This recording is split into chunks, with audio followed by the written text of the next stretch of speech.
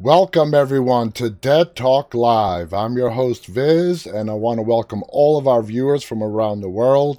Thank you for tuning in for what is our last episode in the year 2020. We'll be taking a 4-day break and we'll be coming back to you on Monday, January 4th. So I hope everyone enjoys their New Year's Eve tomorrow or New Year's Day on Friday. I hope everyone is doing well tonight. Welcome. Like I said, I hope everyone is enjoying their evening or morning, depending where in the world you guys are located. Taking phone calls tonight. So if you guys want to call into the show, if you're inside the United States, the number is 718-509-9270. If you're outside the U.S., you can use Skype. Look us up under Dead Talk Live. We're the only ones with that name. And use Skype, and it's a free Skype to Skype call. And for anybody who's thinking about making prank calls, I will be screening phone calls before I actually let you hear your own voice on the air. Yeah, I finally came up with a solution on how to get rid of some of those 10, 11, 12-year-olds who'd like to play those prank calls. So just a little heads up on that. Anyway, let's just get started with the news today. There is some headlines out there that we should go over and review. So let's get started, okay? Now, this should come as no surprise, but the Walking Dead movies that are going to be starring Rick Grimes are going to be rated R. Now, I'm sure the Walking Dead universe, Scott Gimple in particular, would have liked a PG-13 rating, but at the end of the day, the amount of gore that we see on the TV show, it's probably going to be amplified, and I don't think that's what's going to give it the R rating. I think the language that we're going to see in the movie, where we're actually going to get to see Rick Grimes use the F word and a whole bunch of other words a lot more freely because it is a movie. I think that is the main reason as to why it's getting the R rating, even before they've even started shooting. And trust me, I think it's because of the language. We have seen a lot of gore on the TV show. I mean, can you guys really think of a way that they amplify the gore so much that the R rating is just strictly from the visual scenes? I think it has all to do with the language. Which presumably means a lot of violence, blood, and gore. No, it's the language. Trust me on this. And we imagine that the Walking Dead fans wouldn't have it any other way. Unfortunately, the tipster doesn't offer up anything else, but if true, then this is certainly encouraging to hear. Now, what do you guys think? Do you think it's getting the R rating because of increased violence, blood, and gore? Come on. We've been watching this show for a very long time. And we have seen, just go to back season 7, episode 1, when we saw Abraham and Glenn's head being bashed in. They did not hold back. They did not hold back on the amount of gore they showed us in just that one particular episode. So them ramping it up even more, I just cannot imagine it. CC Weezy has a good point. Language and nudity. Oh boy. Maybe we're going to get to see Andrew Lincoln's bare butt. I don't think our team member Summer is watching, but damn, she would love to see that.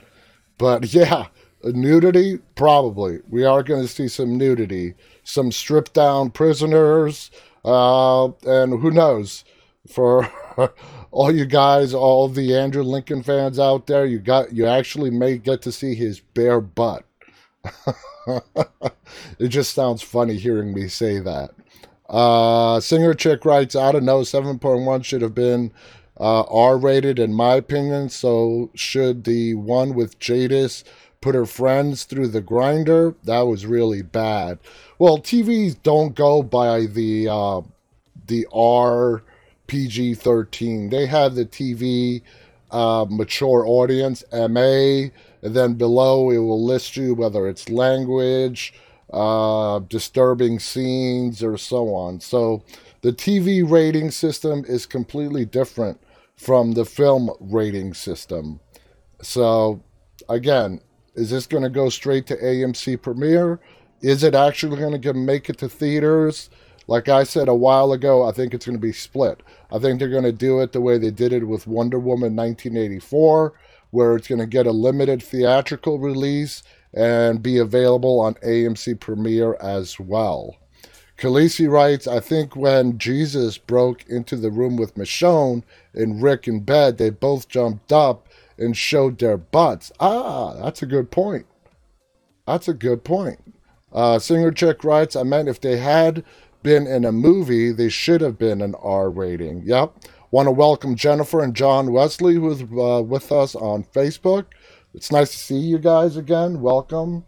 Want to welcome Carlo, who's with us on Instagram. 8 is also with us. Leonard is also joining us. Manshumar is giving us a thumbs up on Instagram. So welcome to all our Instagram people. So let's go on to the next thing. Check out this poster. All right, this is pretty cool.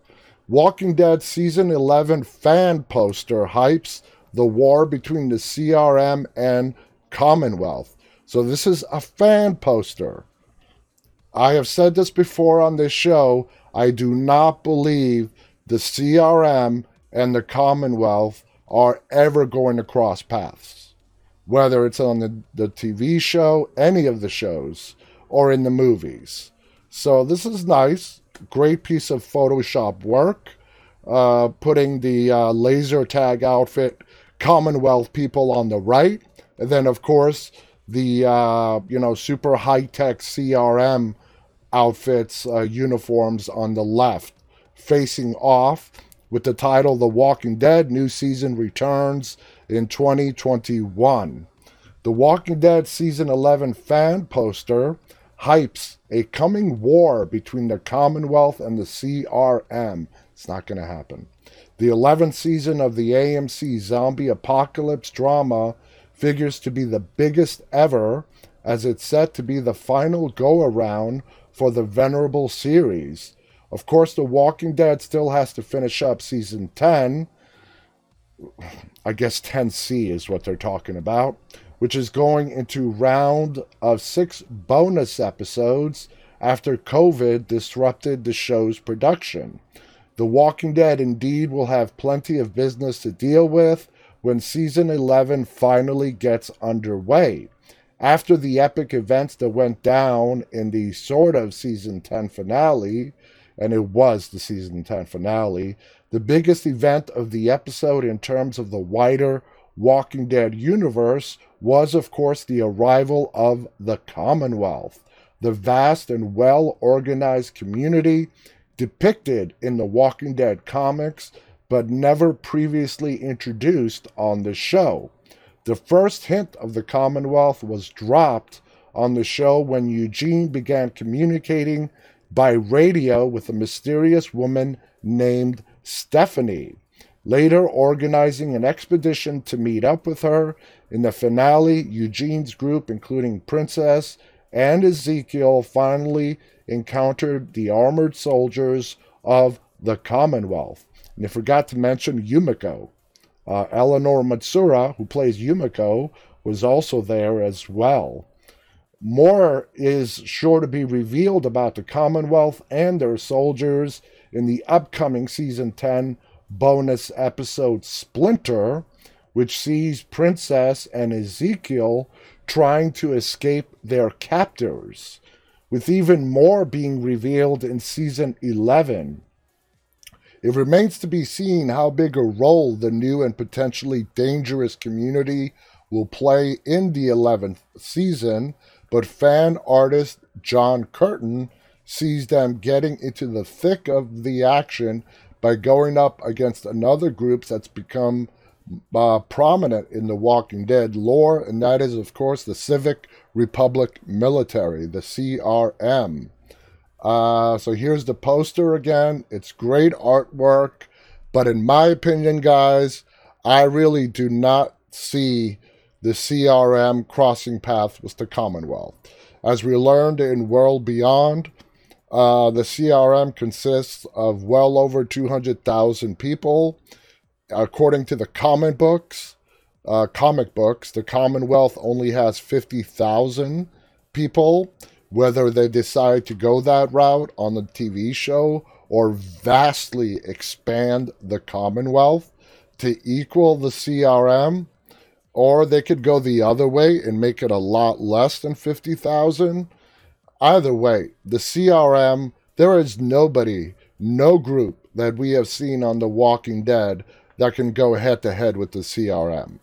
They've got the weapons, they've got gas, they have the technology, they have everything. And Alexandria, Hilltop, the Commonwealth, they are no match for the CRM. At best, what they can do is fight some kind of like a guerrilla war where they go and sabotage them whenever they can. So other than that, I don't think it's going to go that way. I don't think the writers are going to go in that direction. And it'd be really unrealistic if you see the CRM ultimately getting defeated by, our survivors. Let's see. Sammy is with us. Welcome, Sammy. Sammy's asking, I hope that I'm doing well. I am. I hope you're doing well too, Sammy. Lindsay on Facebook writes, I agree with you, Viz, but very cool poster. Philip also loves the poster. I love the poster. That's great artwork, and I always appreciate great Photoshop work. And this is great Photoshop work put together, and I can only imagine the amount of time it took to create this. So full props to the creator of this poster. Now, next on our list is the worst Walking Dead death of 2020. And this is from Undead Walking, as you could see. Beta, he went the way he wanted to go. He went with the Guardians, his Guardians, initiating them into his group officially. Not having to wear a fake mask anymore. Whether they left any part of him left to actually become a zombie, I have no idea. There was quite a few hungry flesh eaters surrounding him in that picture. Whether they left enough around for him to reanimate, who the hell knows? Want to welcome Patricia, who is with us on Facebook. Thank you for joining us, Patricia. So what this says, deaths are bound to happen in The Walking Dead, but what was the worst of 2020?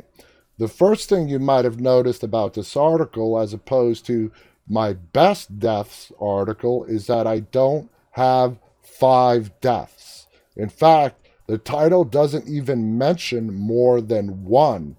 This is because after looking back, I can't really think of 4 more deaths to add to the list. This isn't to say that there weren't other bad deaths this year in the Walking Dead universe, but if I'm being honest, considering the level of prominence the characters on the wrong end of these deaths had, their deaths fit. Most of the other characters I could think of who have had very underwhelming deaths this year, while yes, their deaths were underwhelming, the characters themselves were not going anywhere.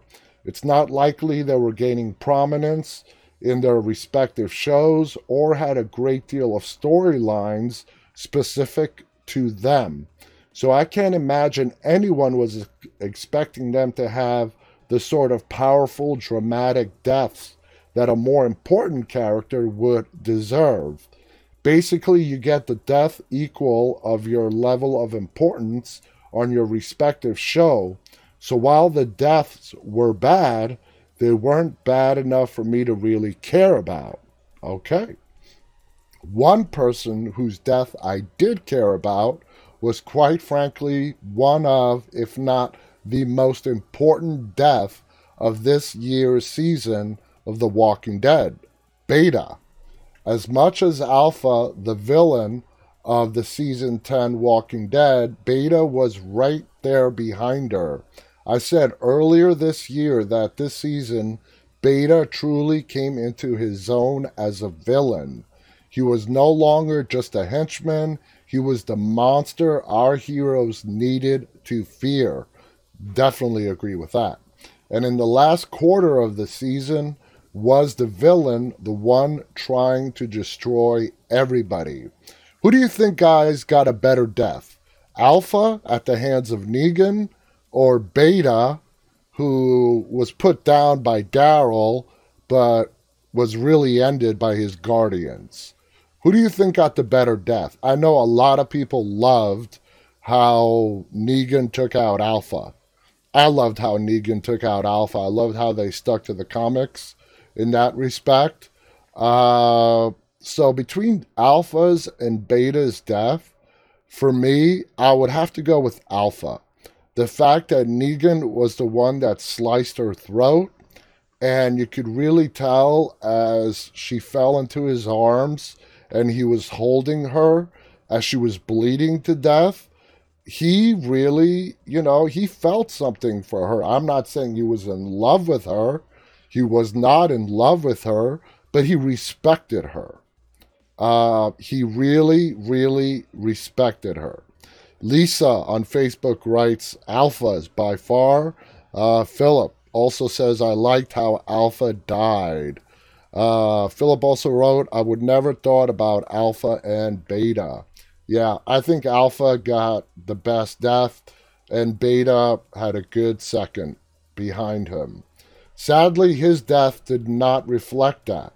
In the season finale, as Daryl, Carol, Negan, Jerry, Luke, Magna, Kelly, Beatrice, Jules, and Lydia tried to lead the Whisperer horde away from the hospital, they were confronted by the few remaining Whisperers led by Beta.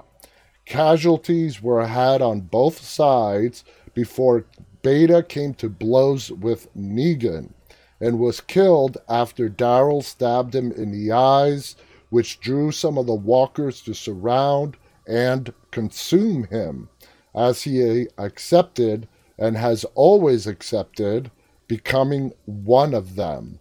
And make no mistake about it, Daryl was the one that stabbed Beta, but if it wasn't for Negan, that would have never happened. So I give Beta's death the credit for Beta's death. I give it primarily to Negan. It was a team effort, but I would give it more to Negan than Daryl. So Negan was the hero who did put down or played a huge role in putting down Beta in the season 10 finale. The article goes on to say, don't get me wrong, seeing Daryl stab Beta in the eyes looked very cool, but overall his death was anticlimactic. I don't really think so. I think he got a great death, just not as great as Alpha's. After all the things we've seen Beta survive, to see him go out like this made him look like a chump. A chump! It felt like if he could get taken down this easily, why hadn't someone done this to him earlier? It's not that simple. Think back to his first confrontation with Daryl in Season 9's Choke Point. He and Daryl beat the crap out of each other. Daryl stabbed him in the chest and threw him down an elevator shaft. And what did Beta do? He got up, and you can't blame Daryl for that. He stabbed him, and he kicked him down an elevator shaft. Most people would be dead, but Beta is a giant, and he probably landed just the right way, and he survived that fall. A guy that big is not going to be easy to kill, especially in hand-to-hand combat. So I don't agree with it being anticlimactic. I like it. Like I said, I like the fact that it was a team effort between Daryl and Negan that ultimately took down Beta. He got up and just stared at where Daryl had been standing, a look on his face that said, "Oh, you done screwed up now," and plainly obvious that their business was far from over. Just imagine if Beta's death had been a proper continuation of that fight. Imagine Beta properly fighting Negan, trying to use his size and strength to choke the life out of the man who killed Alpha before being interrupted by Daryl stabbing Beta in the kidneys or something. The kidneys? Hell no, you go straight for the head. This guy is not going to go down easy.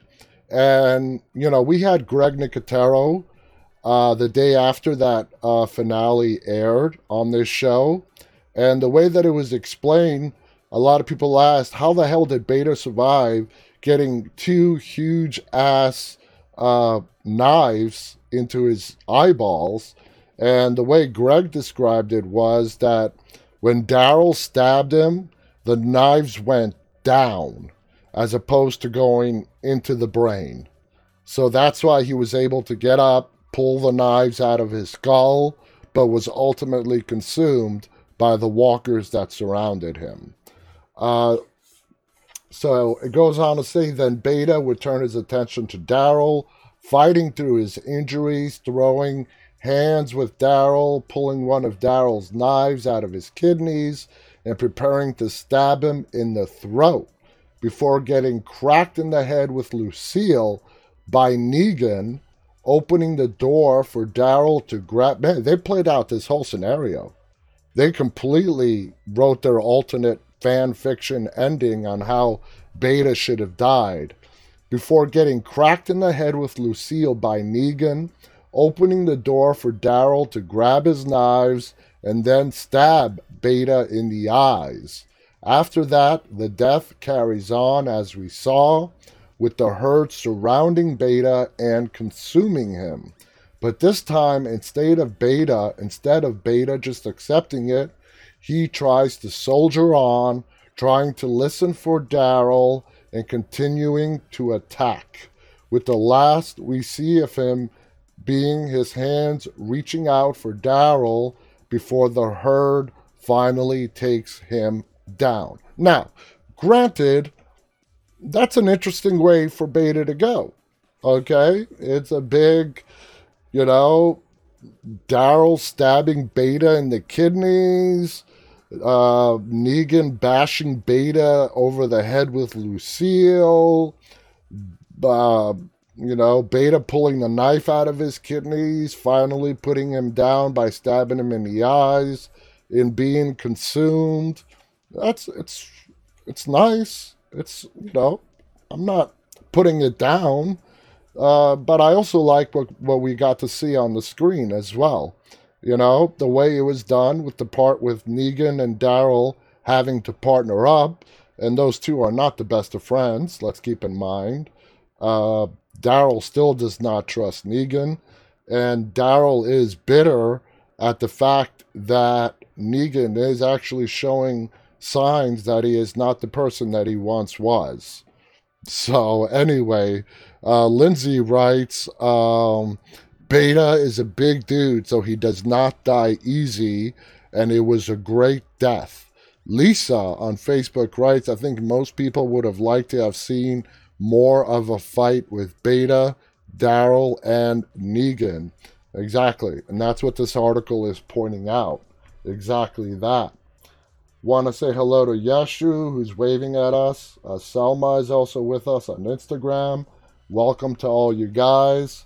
So anyway, it goes on to say that is the death a villain like Beta deserved, one which put on display how badass and dangerous of a character he was, while letting us see him go down fighting with the two most important rivals, Daryl and Negan, and letting both play roles in his downfall, while still having his death formally come at the hands of the very guardians he held so dearly.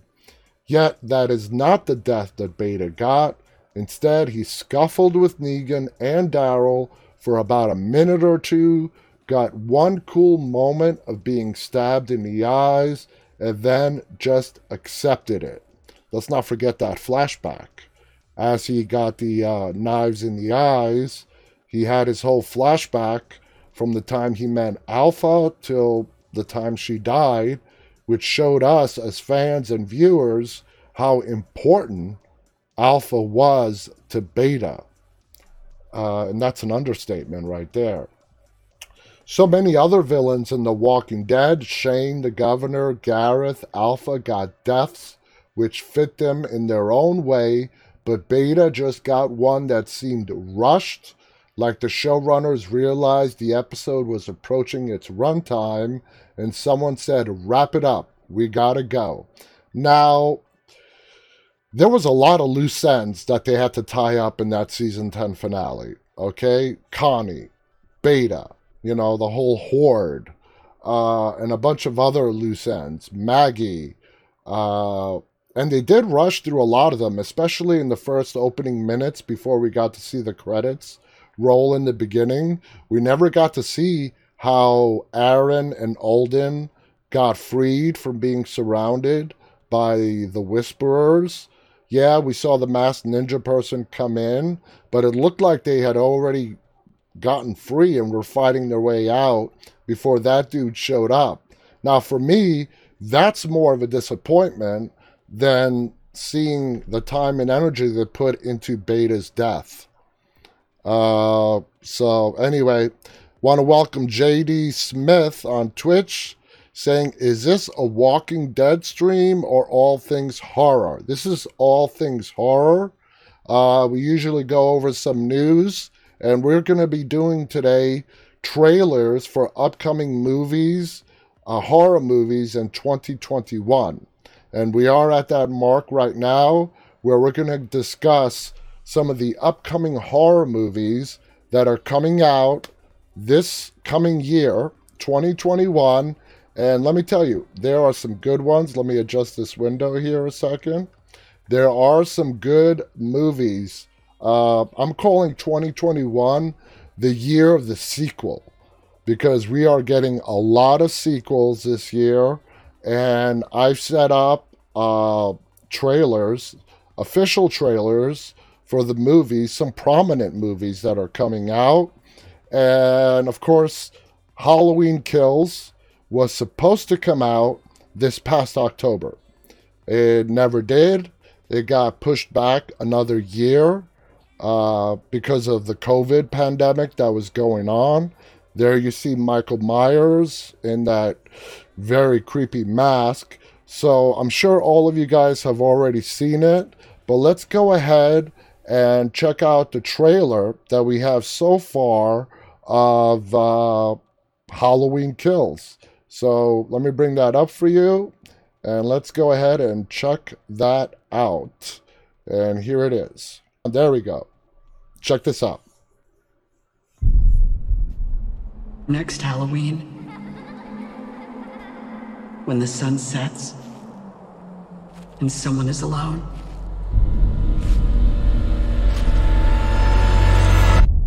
he kills.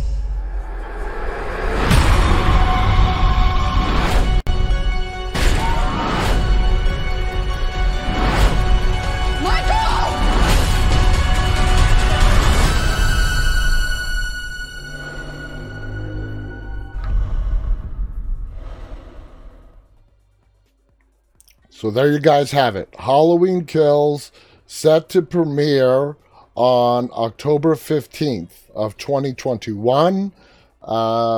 It sucks that we have to wait a whole other year to see it. Any trailer, I just want to make a disclaimer. Any trailer is going to make the movie look amazing. Any movie. And then you go and it could be the worst movie you ever saw. But I think this is going to be a good one. Halloween 2018 was great. I think this is going to be great. And then there's the third one that's coming out in 2022, which has the title of Halloween Ends. Will it really end? I highly doubt that. As long as the name Michael Myers continues continues to make money for movie studios, they are going to keep throwing him out there and keep bringing him back every way they possibly can. Phillips writes, Jamie Lee Curtis. That's right, the Scream Queen herself. J.D. Smith on Twitch writes, good point about the trailer. I'm not too excited. The script was written so damn quick. Not a good sign. And we have a lot of characters from the original Halloween that are coming back in this movie. Anthony Michael Hall, I believe, is going to be playing the role of Tommy Doyle. Tommy Doyle was in the original Halloween, 1978. He was the kid that Laurie was, that Annie was babysitting from across the street. So this movie was filmed in Wilmington, North Carolina, which Wilmington, North Carolina is actually becoming a really big hotspot for movies to be filmed at. So anyway, let's go on with this list, okay? Now, how many of you guys know that they're bringing Candyman back? That's right, they are bringing Candyman back. Directed by newcomer Nia DaCosta and written by horror master Jordan Pele, as well as Win Rosenfield. DaCosta Candyman is a sequel to the original 1992 Candyman film that picks up in real time decades after the events of the first movie. The film follows multimedia artist Anthony McCoy, whose obsession with the now fully gentrified Cabrini Green site of the infamous Candyman murders begins to take on an entire life of its own in DaCosta's stylish follow-up side.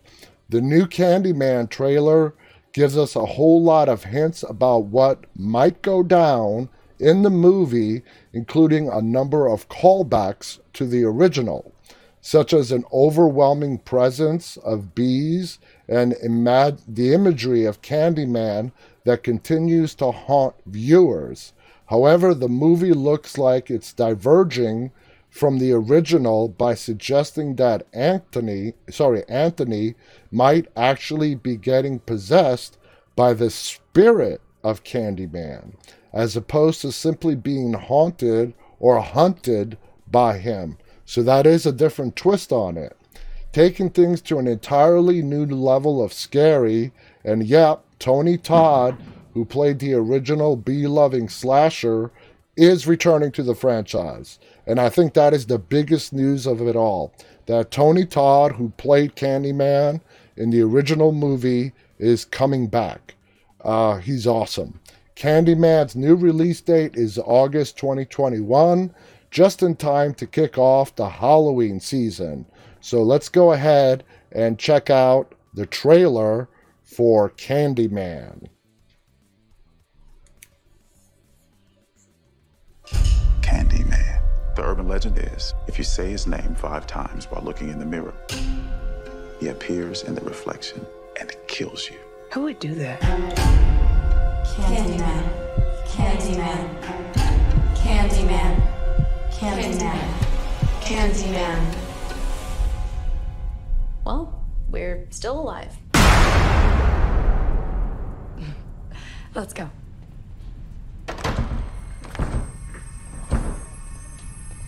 Trina, you broke the door.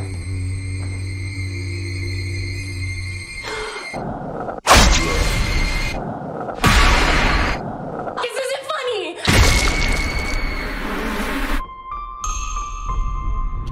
I feel really connected to this neighborhood. Cabrini Green. It was the projects.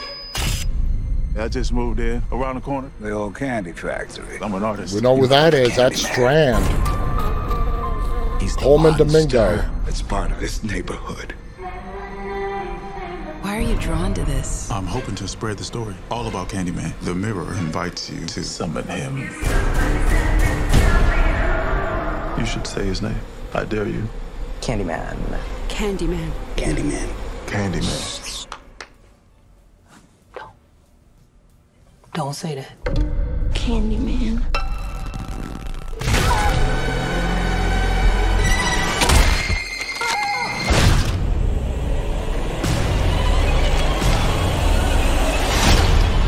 I think I made a mistake. I brought him back. Candyman isn't real! Something's happening to me. He had a purpose for you to be another one of his terrible stories. I guess he found me. I am the writing on the wall. The sweet smell of blood.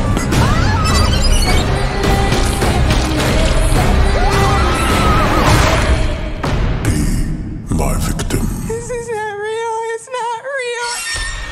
Candyman.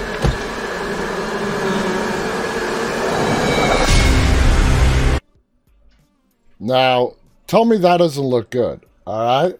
I like the idea on how they're taking this as Candyman being more of a paranormal entity that hunts, possesses, as opposed to straight out being a killer. If you notice, in that entire trailer, you never got to see Tony Todd. Okay, he's more of a phantom. I'm sure we're going to see him in the movie, but that looks really awesome. And somebody made a correction that you are absolutely right. In the original Halloween, Laurie Strode, Jamie Lee Curtis, was the one that was babysitting Tommy Doyle. And Annie, Laurie Strode's best friend, who was babysitting across the street, was babysitting Lindsay. So got those two confused. So my apologies on that. So let's see. Now, A Quiet Place Part 2. How many of you guys saw the original A Quiet Place, the Netflix original? It's a really, really good movie. Obviously, they're making a sequel to it. Basically, Earth was invaded by aliens that are attracted to sound. And the only way to avoid them is you got to be dead silent. Pardon the pun. You got to be dead silent in order to survive them. If you make even the slightest noise, that's when they hear you. And they can hear you from miles and miles away.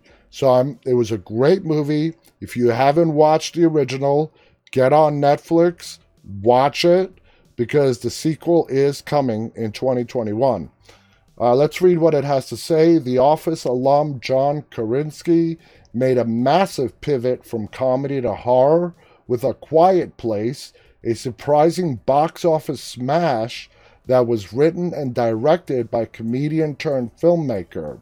Set in an apocalyptic world overrun by human-eating monsters who respond to sound, the Abbott family has figured out how to make their life work until a series of tragedies unfold, including a key character death and chilling ending where a postpartum Evelyn and her surviving family members must face a growing horde of monsters. While details of Quiet Place Part 2 are sparse, the teasers hint that the remaining Abbotts will have to leave their farmhouse sanctuary and venture out into the world made hostile, not just by flesh-eating monsters, but, of course, by humans, who have been so severely damaged by years of this ongoing trauma. A Quiet Place Part 2 will feature the same original cast, including John Krasinski in flashback, as well as adding Cillian Murphy and Djimon Hounsou to the ensemble. The tentative release date is April 2021. And I see a lot of you guys have seen A Quiet Place. Lisa has, Khaleesi has. J.D. Smith writes, the first Quiet Place was a good romp. Wasn't blown away by it, but it's certainly not a waste of time. No, it's not a waste of time. Let's go ahead and check out the teaser for A Quiet Place.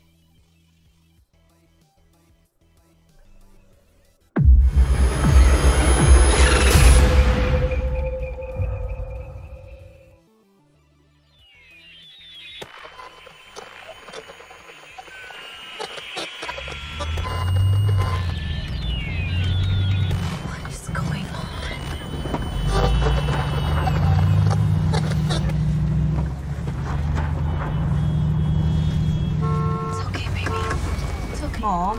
Yeah.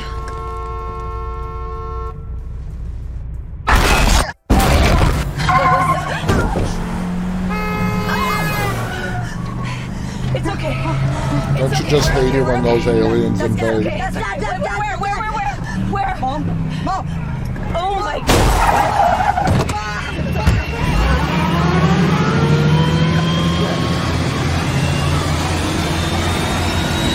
Holy, did you see that hand coming out of the bus? Did you guys see that? That alien hand?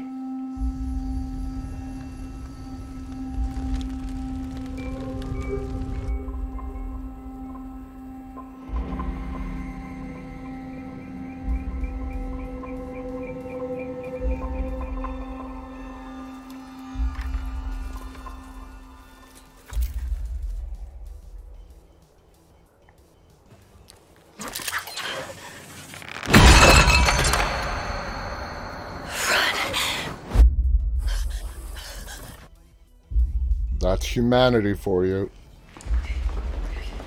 I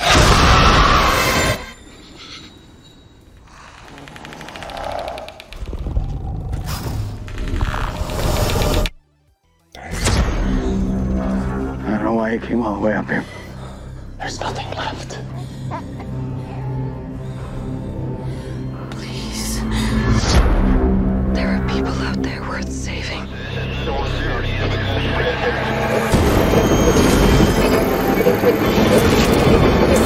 You don't know, do you? I do.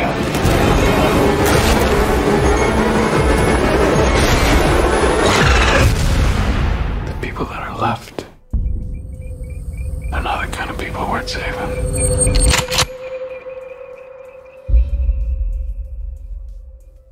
That looks good. I like the fact that we got a lot of flashbacks to how that all started. I think that's great. I don't know if you guys noticed in that scene where she's backing up from the oncoming bus. When she comes to a stop out of the bus, you see the alien's hand starts reaching outside the bus. That was creepy as hell. It looks like this sequel might be better than the original. I mean, I've been fooled before, but that's a great trailer to A Quiet Place too. So I'm definitely going to watch that.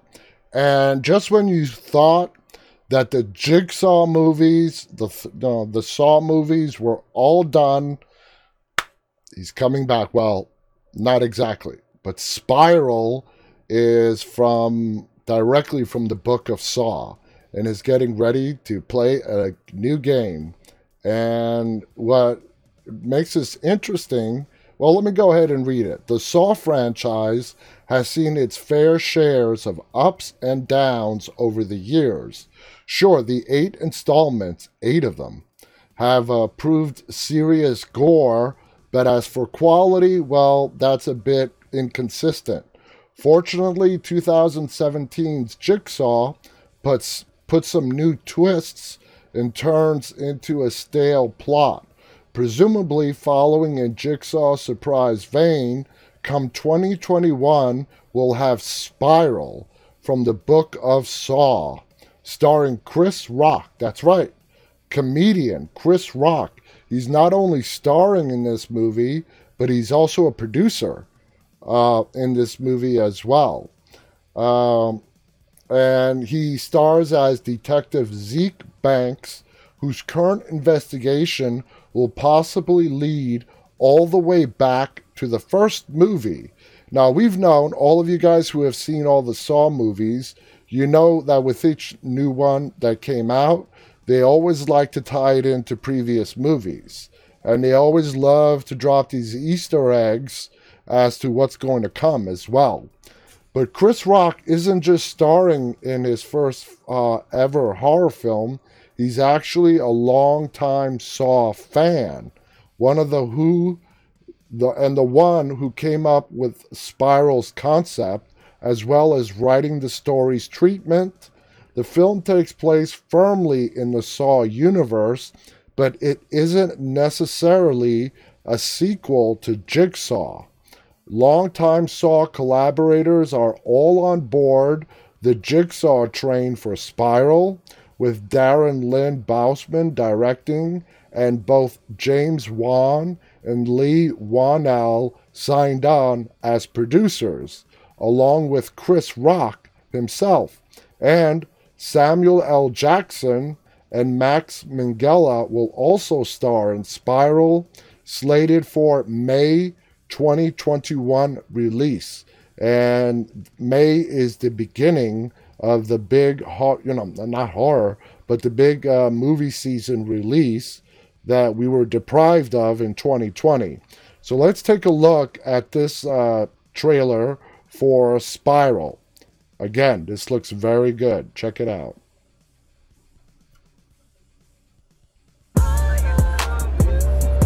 What do you got there? Oh, it's just my wife, Emma. This is my son, Charlie. Enjoy it while it lasts. While it lasts? Nothing happier than the wife of a new detective. Emma's cool, man. She's different. You don't know my wife. You can give a woman 600 Tuesdays. It ain't worth 3 Saturday nights. Chris Rock is funny. You gotta give him that. Chris Rock is funny. All available units, officer down. Detective Banks en route.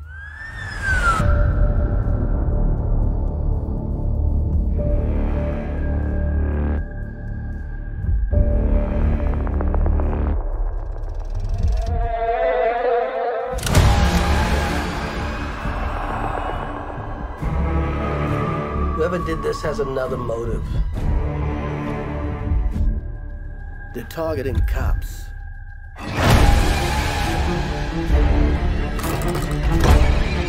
This shit's gonna go sideways fast. There's that music. Someone's out there pulling all the strings.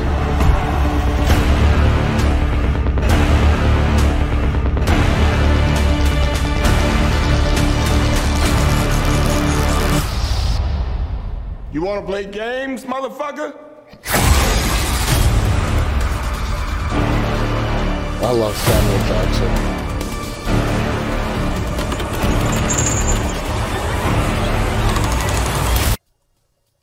So what do you guys think? I mean, like I said, trailers can make any movie look amazing, but I like Chris Rock. I think he's funny. I've never seen him or thought of him being in a horror movie, but this looks pretty damn interesting. And, you guys all noticed that they were playing the classic Saw music towards the end of that trailer. I want to see what the connection is. And the spiral is the mark of Jigsaw. So I have no idea what the connection is, how they're going to take this script.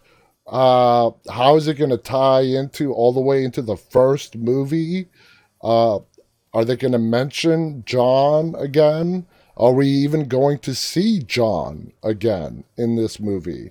A lot of questions that we just have to wait and find out.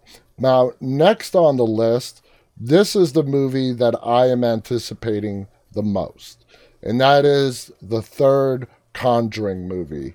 For those of you who have been watching me for a while, you guys know I'm a huge fan of the Conjuring universe. The Conjuring movies themselves, of course, Annabelle, The Nun, and so on. Also known as Conjuring 3, this one's called The Devil Made Me Do It. The newest installment of the popular supernatural franchise, The Devil Made Me Do It, will be the 8th film in the Conjuring universe, even as its direct sequel to the first 2 Conjuring movies, featuring the great Vera Farmiga and Patrick Wilson as paranormal investigators Ed and Lorraine Warren. Those are real people, by the way. The Conjuring 3 follows the infamous real-life 1981 Arnie Cheyenne Johnson murder trial, which was the first time in American legal history that demonic possession was used as a not guilty defense. Johnson's defense was laughed out of court, but he served only 5 years of his 20-year sentence. we can imagine The Conjuring 3 will be suitably dramatic with its court scenes, as well as featuring its usual level of jump scares, heightened by a truly disturbing story and subsequent crime. The Conjuring 3 is directed by The Curse of La Llorona, Michael Chaves. If you guys want to see a good paranormal movie, The Curse of La Llorona is a really good movie. It's a Spanish movie, subtitled in English, but it's awesome. It's really scary. And Conjuring franchise founder James Wan has signed on as producer. The Devil Made Me Do It should hit cinemas and video on demand in June 2021. And to be exact, it's going to come out on June 4th, 2021. Now, there is no official trailer to The Conjuring, The Devil Made Me Do It as of yet. I don't know why, but there is a little sort of behind the scenes special that I got ready for us to watch. It's really short, but let's go ahead and check this out. We know there are other stories to tell, but we've never felt the pressure to push them out there until we feel like there is a great story to tell and that we have something that, again, will be a worthy entrance to the Conjuring universe. I'd like you all to sit quietly and close your eyes.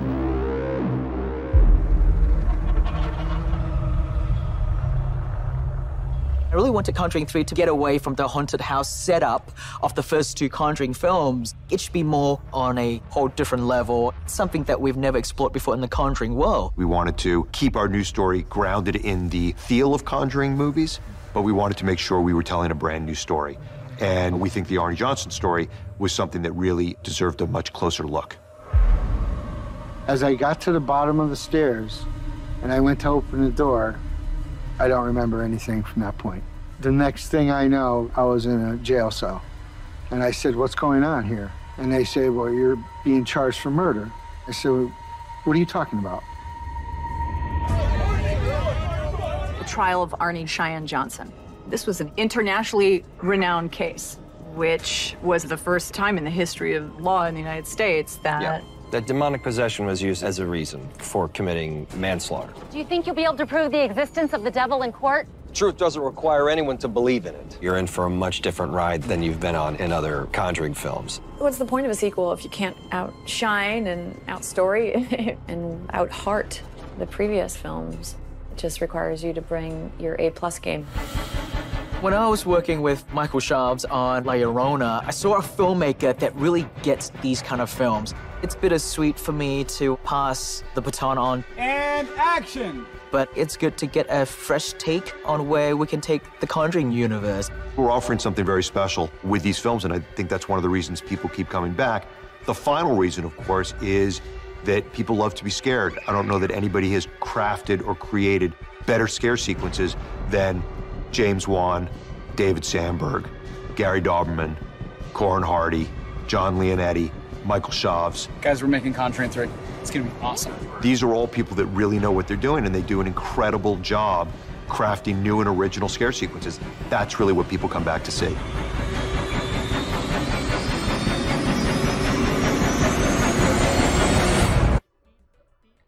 Now, like I said, I'm a huge Conjuring fan, and I'm really looking forward to seeing this. I like the story that they picked. They're right.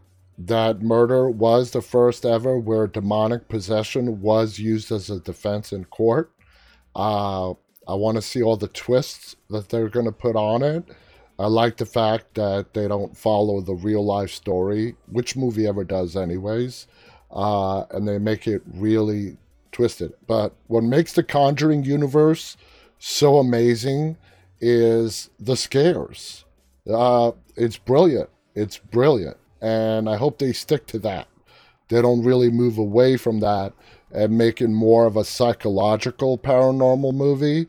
I really do hope they stick with the scares, because for me, that's what nails it. Now, we have time, barely enough time. One more movie Morbius, okay? This is another movie, I don't know how many of you guys have heard of it, is going to inject some horror into the super horror genre.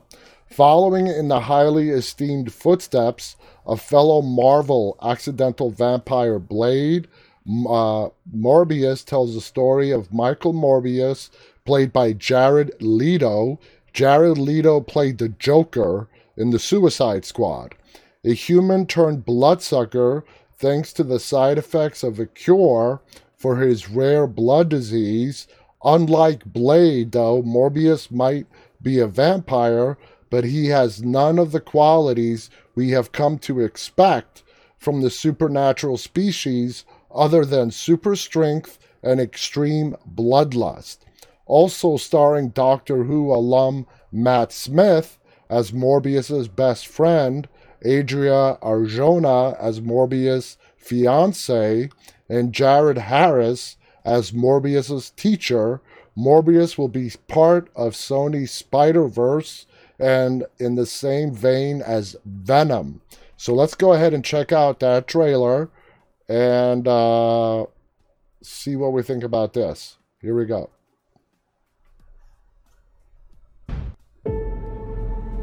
Michael, I've known you since you were a child. You're a gift. You always have. If there's an answer to your disease, you'll find it.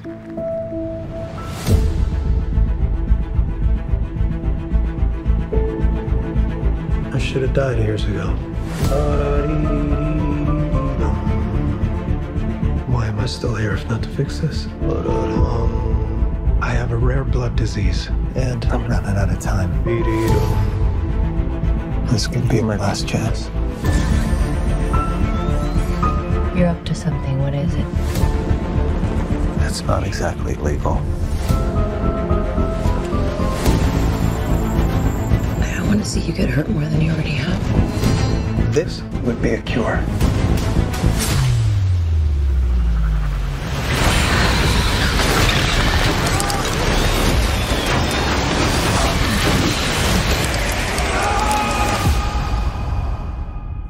At what cost?